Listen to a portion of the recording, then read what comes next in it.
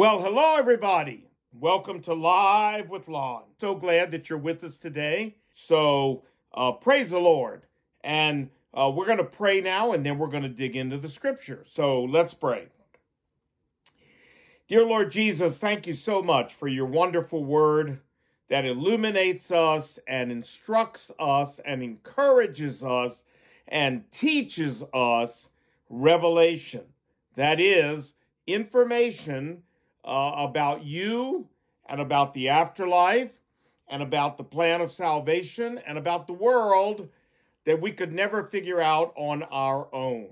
So today, as we tackle a subject in which clearly you're giving us information we could never know on our own, encourage our hearts and use it in our lives, we pray in Jesus' name. And everybody said, what? Amen and what? Amen. Okay. Now, what do we study here on Live with Lon? Tell me, we study the Bible, the whole Bible, and nothing but the Bible, right? And then we apply it to our lives. And that's what we're going to do today. And the reason I said in my prayer that our passage today tells us about information we could never discover on our own is because our information today that Jesus teaches us from the Bible, we're using the New King James Version, is about the afterlife, which we obviously could never discover that information on our own. So, here we go. I was with my good friend Jack Sternberg, Dr. Jack Sternberg, last week. He is an oncologist and an internist who practices in Hot Springs, Arkansas, and Little Rock, Arkansas. He has retired for the most part now, although he still does some volunteer work at the VA hospital there. And he listens every week, and he said to me, he said, good grief, Lon, when are we getting out of John chapter 8? And I said, not quite yet. We still got a little more. And folks, maybe he is expressing your frustration. Like, John chapter 8, oh no, not another week.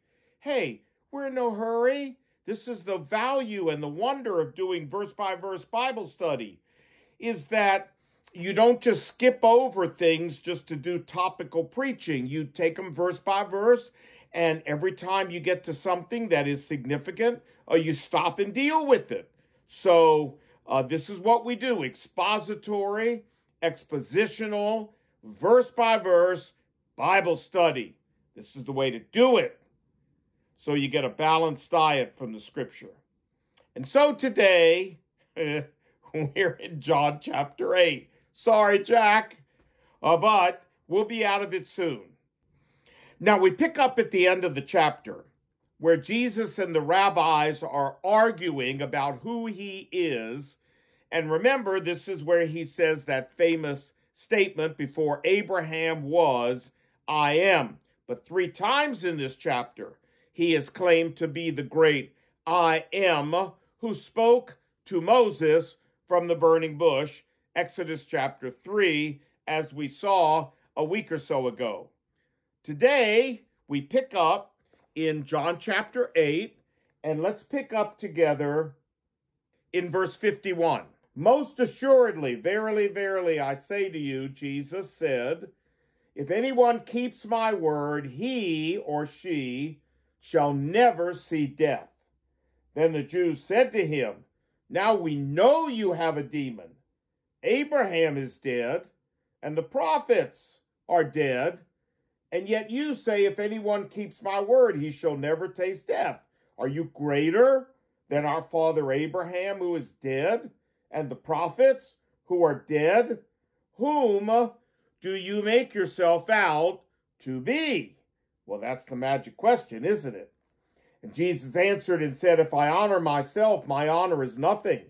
It is my Father who honors me, of whom you say that he is your God. Yet you have not known him, but I know him. And if I say I do not know him, I shall be a liar like you. But I do know him, and I keep his word. Your father, Abraham, rejoiced to see my day, and he saw it and was glad. Then the Jews said to him, You are not yet 50 years old, and you have seen Abraham? And Jesus said, Most assuredly I say to you, before Abraham was, I am. But look what Jesus says here. They say, You're not even 50 years old, and you've seen Abraham? And Jesus said, Abraham rejoiced to see my day, and he saw it and was glad.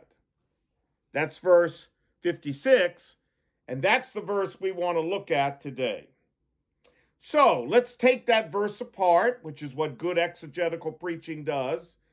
Make sure we understand all the parts. We'll put them back together, and then we'll talk about so what. Now, first of all, what does it mean that Abraham saw my day, Jesus said? What's that mean? Well, Jesus here is referring to his coming to earth, to his time here on earth, where he came in the incarnation, the virgin birth, when he lived a sinless life, when he died on the cross to purchase our sins, when he rose from the dead to confirm the plan of salvation, and where he ascended back into heaven to wait until his second coming. This is Jesus's day that he's referring to here. And he says that Abraham rejoiced to see Jesus's day. Now, what this means is open to discussion. The very common theory that commentators have is that Abraham saw Jesus's day by faith. Not literally, but he saw it by faith.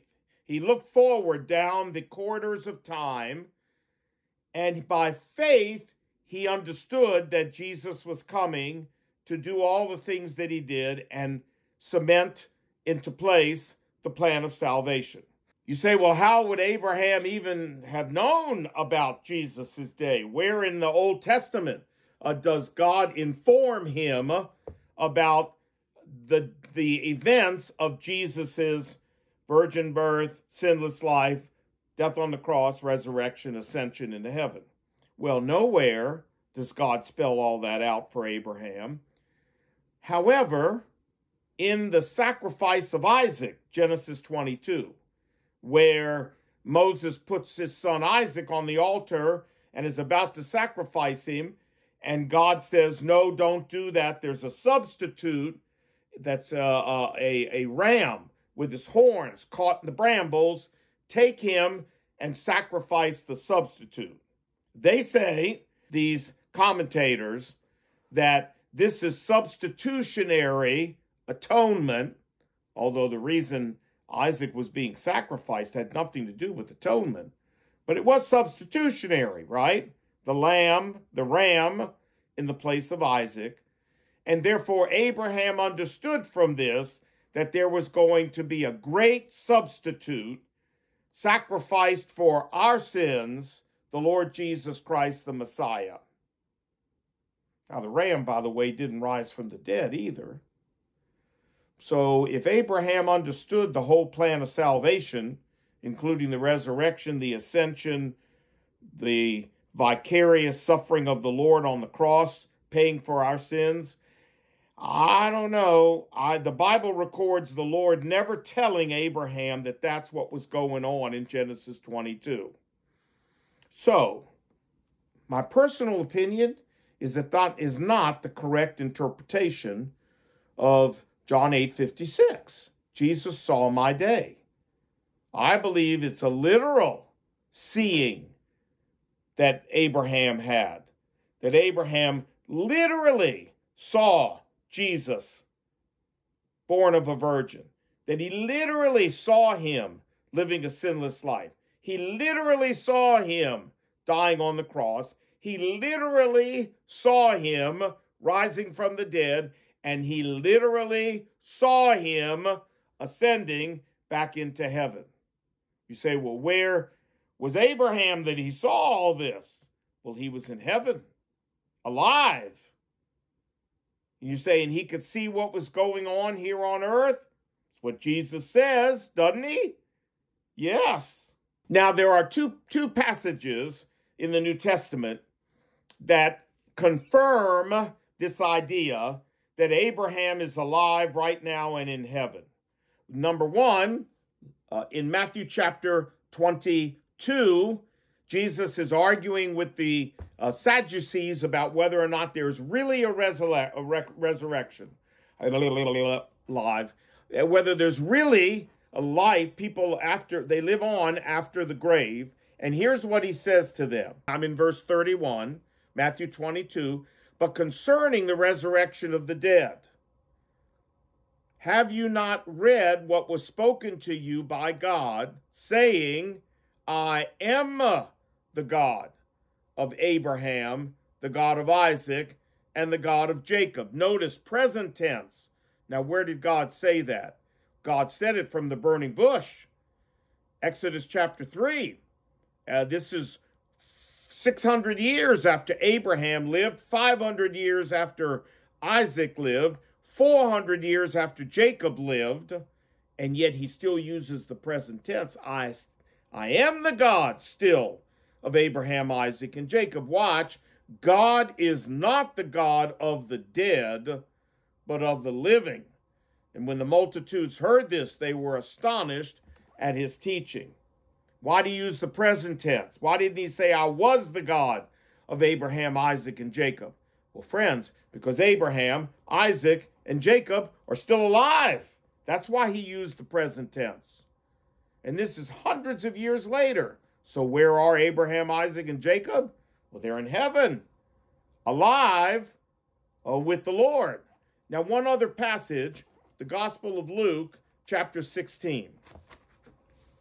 And this is the famous story of the rich man and Lazarus.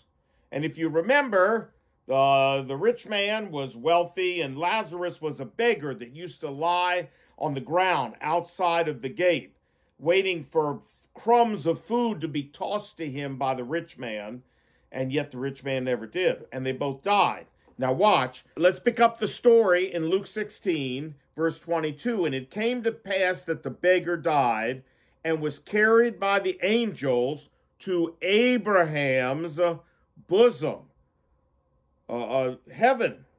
And the rich man also died and was buried, and being in torments in Hades, he lifted up his eyes and saw Abraham afar off and Lazarus in his bosom. And he cried and said, Father Abraham, have mercy on me. And the story goes on with him having a conversation with Abraham. Abraham's in heaven, the rich man's in hell, and he and Abraham have a conversation. You say, well, that's just a parable. Folks, number one, Jesus never calls this a parable. And number two, no other parable actually uses the name of a person in it, like Lazarus, the beggar. No other parable uses a person's name. Many commentators believe Lazarus was a real guy, the rich man was a real person, and this is a real story, historically accurate story, and I do too. So, even if it was a parable, it's clear that as Jesus tells the parable, he is telling us that Abraham is in heaven. Now, what about this idea that Abraham in heaven can see what's going on here on earth? Well, before I talk about that, what about the idea here in Luke 16 that Abraham can see what's going on in hell? He and the rich man have a conversation. The rich man talks to him about his 5 brothers. The rich man asks for Abraham to send Lazarus, the beggar, to come cool his tongue because he's in torment in the fire of hell. And and they're obviously able to see each other. More on that in a moment. But let's turn to the transfiguration. Matthew chapter 17, the transfiguration of the Lord Jesus, when he was transfigured up on the mountain in front of Peter, James, and John. And the Bible says, verse 2, he was transfigured before them, his face shone like the sun, and his clothes became white as the light. And behold, Moses and Elijah appeared to them, talking with Jesus.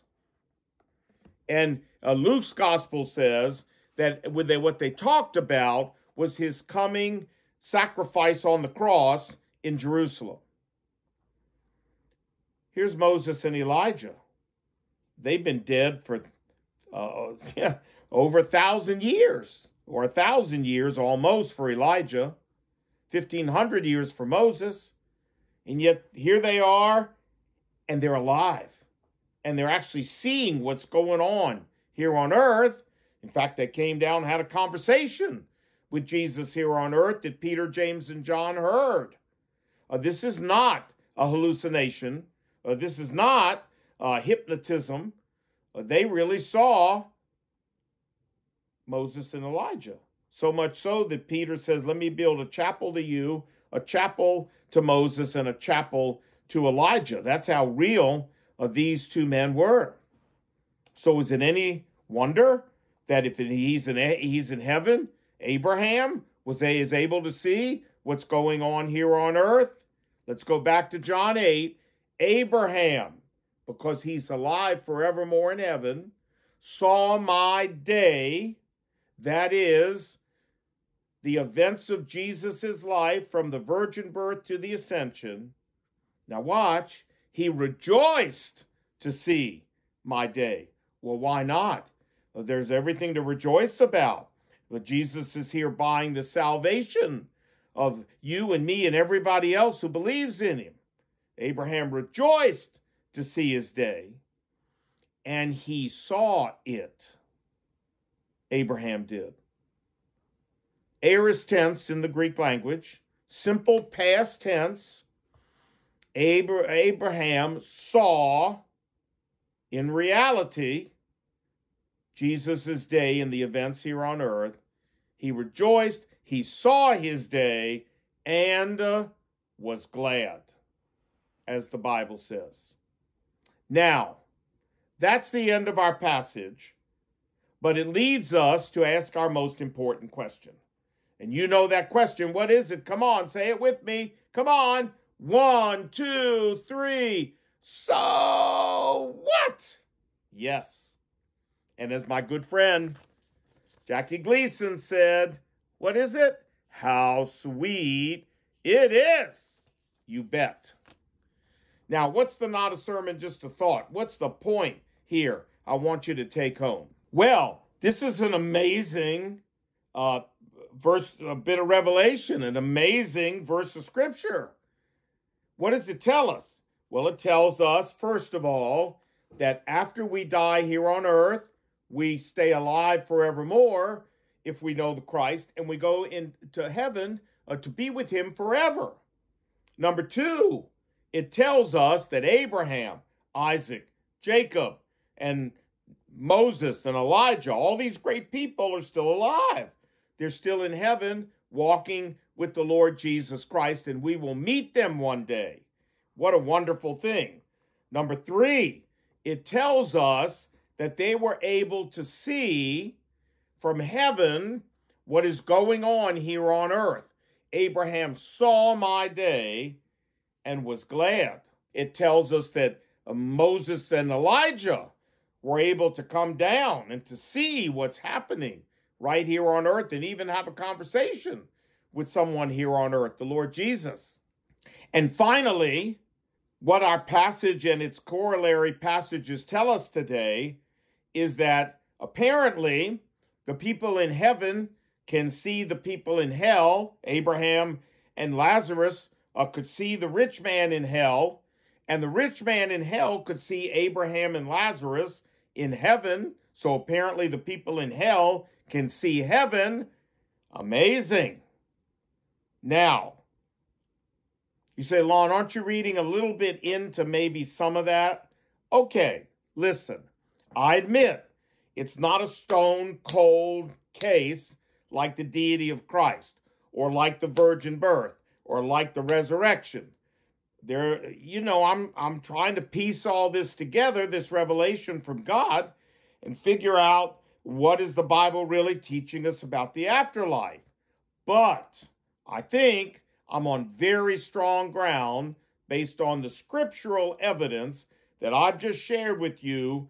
We take the scripture literally, unless the Bible tells us not to, and the Bible in none of these passages that we've studied tells us not to. So, therefore, under those assumptions, I think everything I've just said to you is probably correct. Now, I got an email from a gentleman who was listening to a message I did at McLean Bible Church called What the Afterlife Looks Like, where I talk about this fact that people in heaven and hell can see the other place and the other people. And he said, I was intrigued by the statement that people in heaven and hell can see each other. My question is, how can heaven be a place of joy with God wiping our tears away if people in heaven can see the suffering of loved ones in hell that didn't make it to heaven?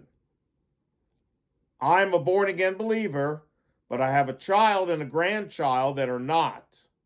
And even though I've witnessed to them and constantly pray for them, thus far they have rejected the faith.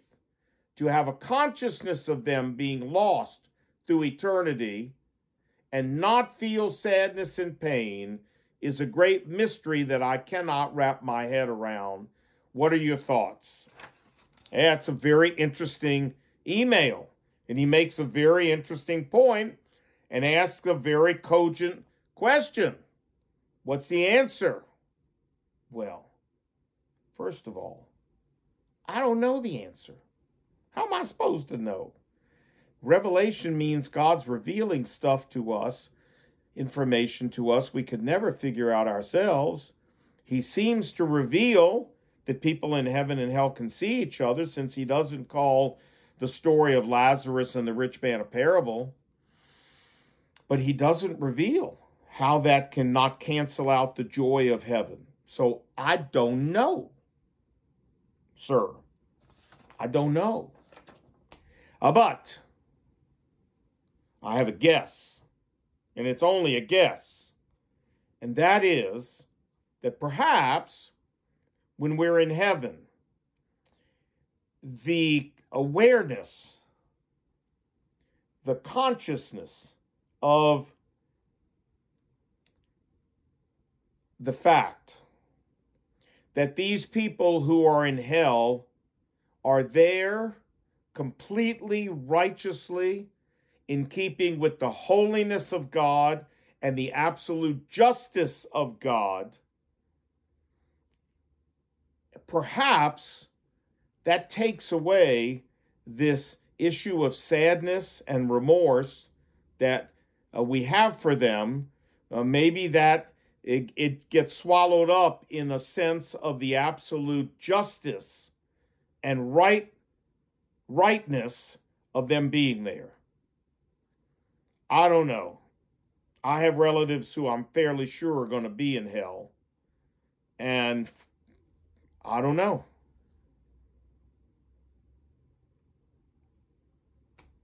Now, one final thing and we're done. I want to go back to the story of the rich man and Lazarus in Luke chapter 16. And I want you to see, look with me at verse 24.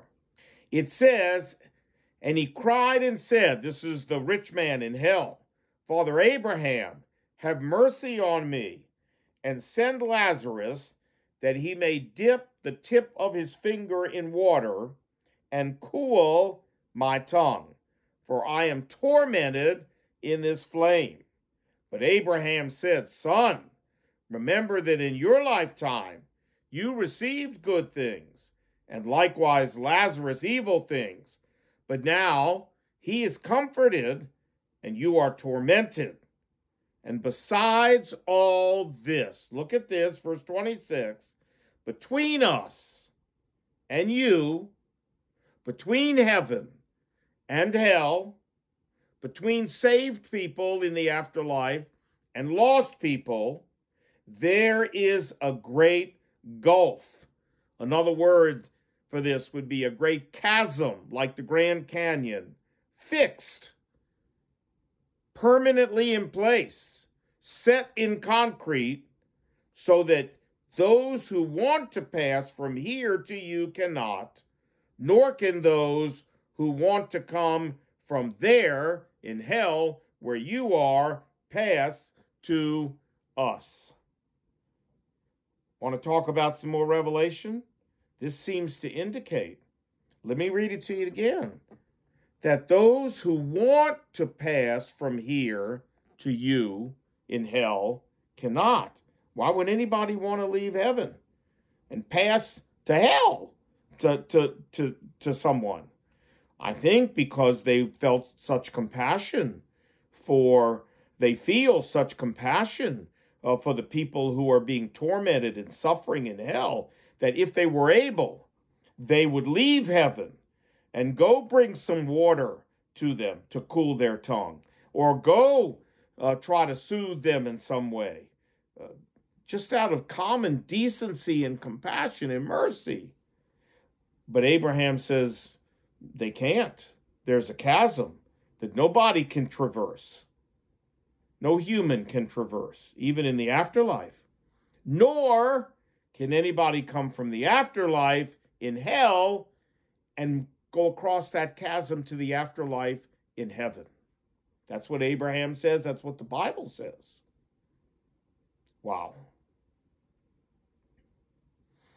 I remember one time I took my boys, and I've told this story before, to visit the Dodgers at Dodger Stadium. We were out in California. We'd always wanted to go to Dodger Stadium.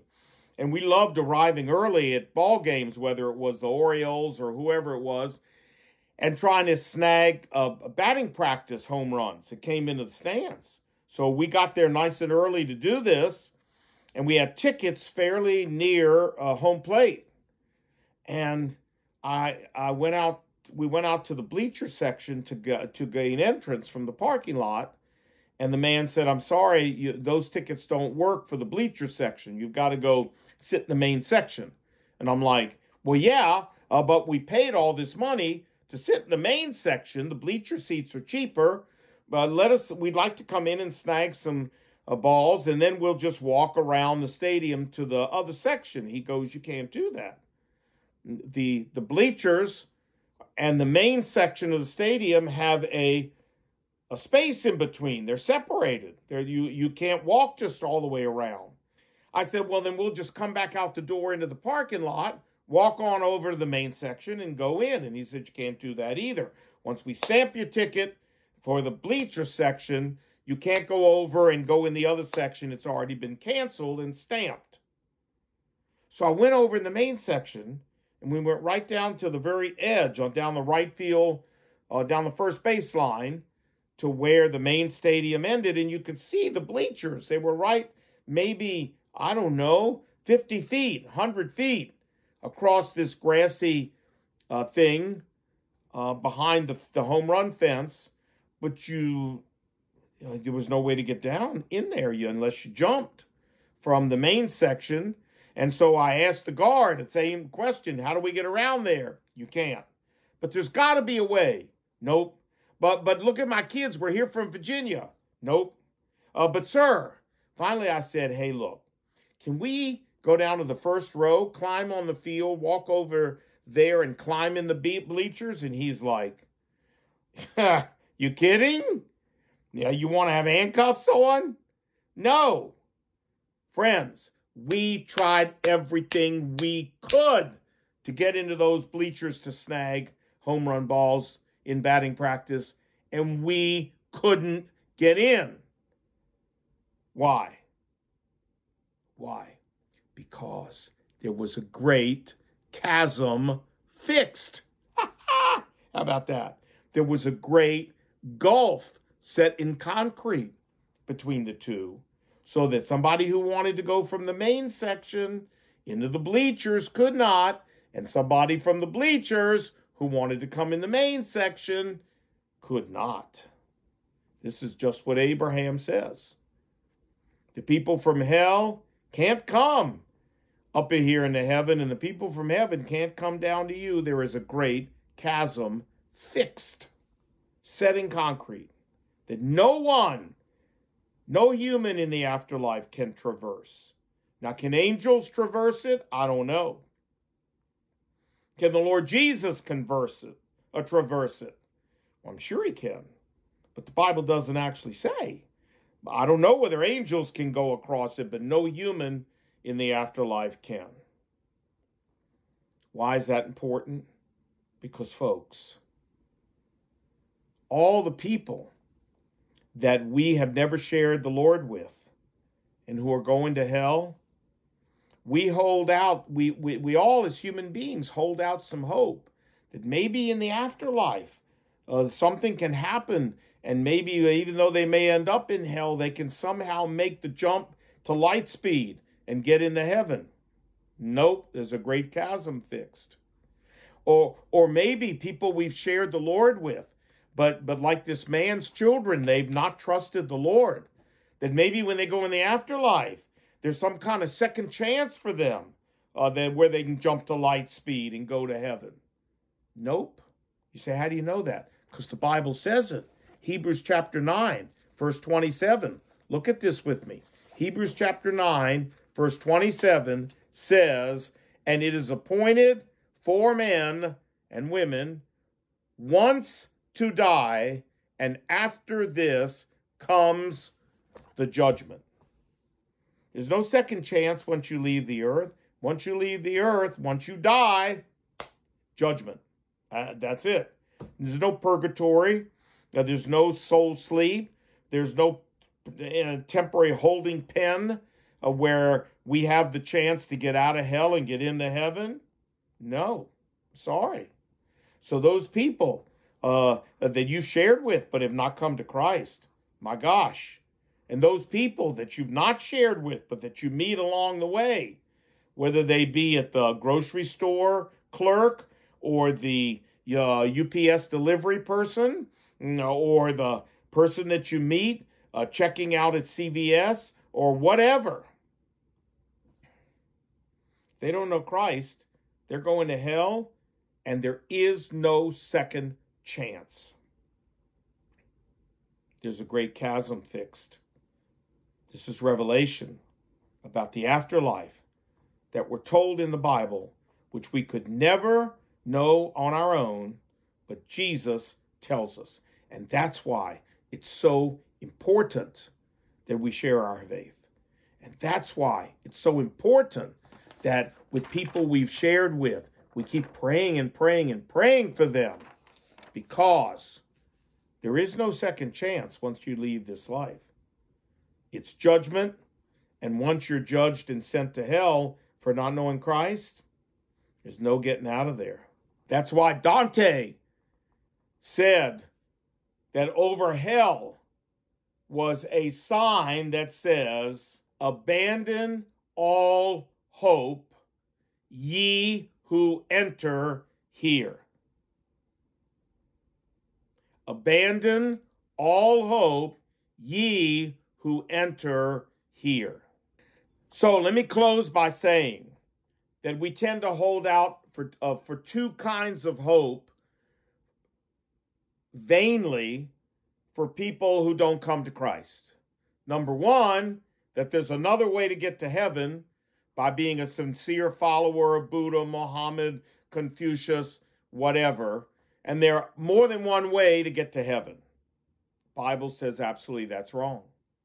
And the other hope that we vainly hold out is that once they leave this earth in an unbelieving state, somehow, some way, there'll be a second chance. And the Bible says, I'm sorry, that's not true either. And so this should provide fire in our soul to share Christ with people. Fire in our deepest bosom to go out and share Christ with people.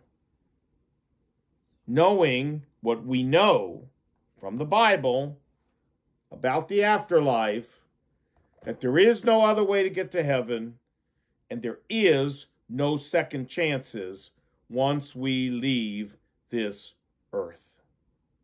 May God make us soul winners, my brother and my sister. May God help us overcome our embarrassment, which we all feel sometimes, and get out there and talk about the Lord Jesus anyway, for people's sake, for our loved ones' sake. Let's pray. Lord Jesus, thank you for revealing to us things we could never discover on our own about the afterlife today.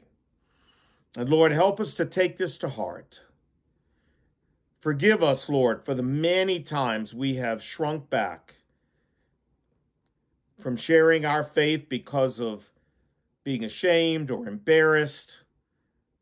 But remind us what Paul said, Romans 1:16, I am not ashamed of the gospel, for it is the power of God unto salvation to everyone who believes, to the Jew first, and also to the Gentile. I am not ashamed of it. Lord, help us. Why should we be ashamed of the only message that can deliver people's souls from hell and transform their earthly life? Make us soul winners. Vocal, verbal, brave soul winners for the Lord Jesus. And we pray this in his name. And everybody said, what? Amen. And what? Amen. All right. Pray for me in the Holy Land. About a week in, I'm going to give a salvation message and ask people on the trip who have never trusted Christ to raise their hands and pray the sinner's prayer with me. Every year, we have a dozen or more people do this. So pray that their hearts will be ready and that we can even see people come to saving faith in Christ in Jerusalem. Praise the Lord. God bless you.